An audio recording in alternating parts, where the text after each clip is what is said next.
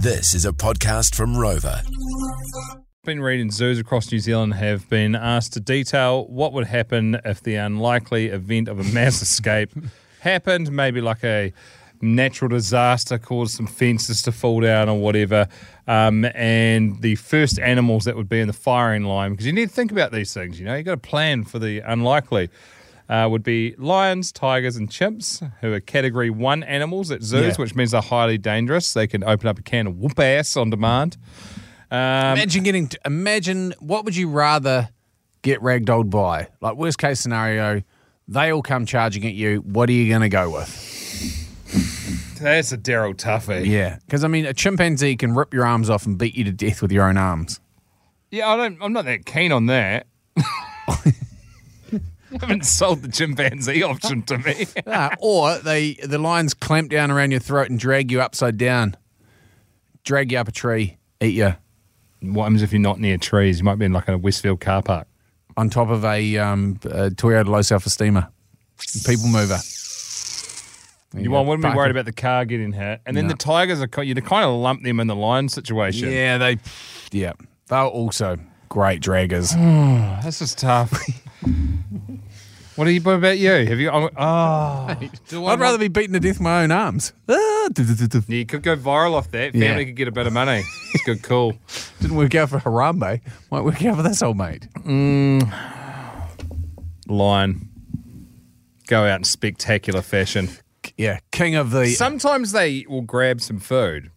Let's bring it back and hang out with it for a bit. Maybe you could sneak away. You'd be like a bearded mouse that they just tap around as you try to get away. That could be long and painful. Do you know there was an escape at Arana Park, which is amazing, by the way. I love going there, when some cheetahs escaped back in 2010.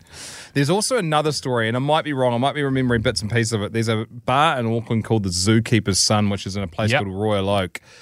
And I'm pretty sure the reason it's called the Zookeeper's Son, there was a massive place in Royal Oak back in the day, and some rich bloke basically just purchased all these exotic animals and had them in his backyard in a massive estate property, and then they got on the loose. It was a bit of fun that day. I don't think that was the quote they put in the paper. No, definitely not fun today. But if someone knows the full backstory on that bar that's named after, or the reason it's named the Zookeeper's Son, by all means, text us 3520. But good to know they're planning. Found out that... if a chimp comes from me, I'm going to be like, Jay's over there. Go grab his arms. Yeah, grab mate. the spanners off him. You can't miss them. Just quickly to circle back. Oh, please do. To Royal Oak Zoo that I was chatting about. Yeah. So at its height, they had 2,000 animals in this Royal Oak Zoo. 2,000 animals? Yeah, man. Just in like... What era are we talking? This must be back in the day. Like 1910. Oh, yeah. And that makes sense. Lions, tigers, panthers, hyenas, bears, leopards, emus, baboons, monkeys, shipped from all over the world, held there.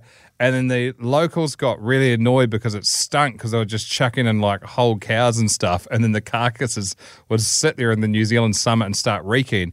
And then there was a massive rat infestation. So all the locals that had houses around this Royal Oak Zoo had heaps of rats in their house from all the meat that was serving up all the animals.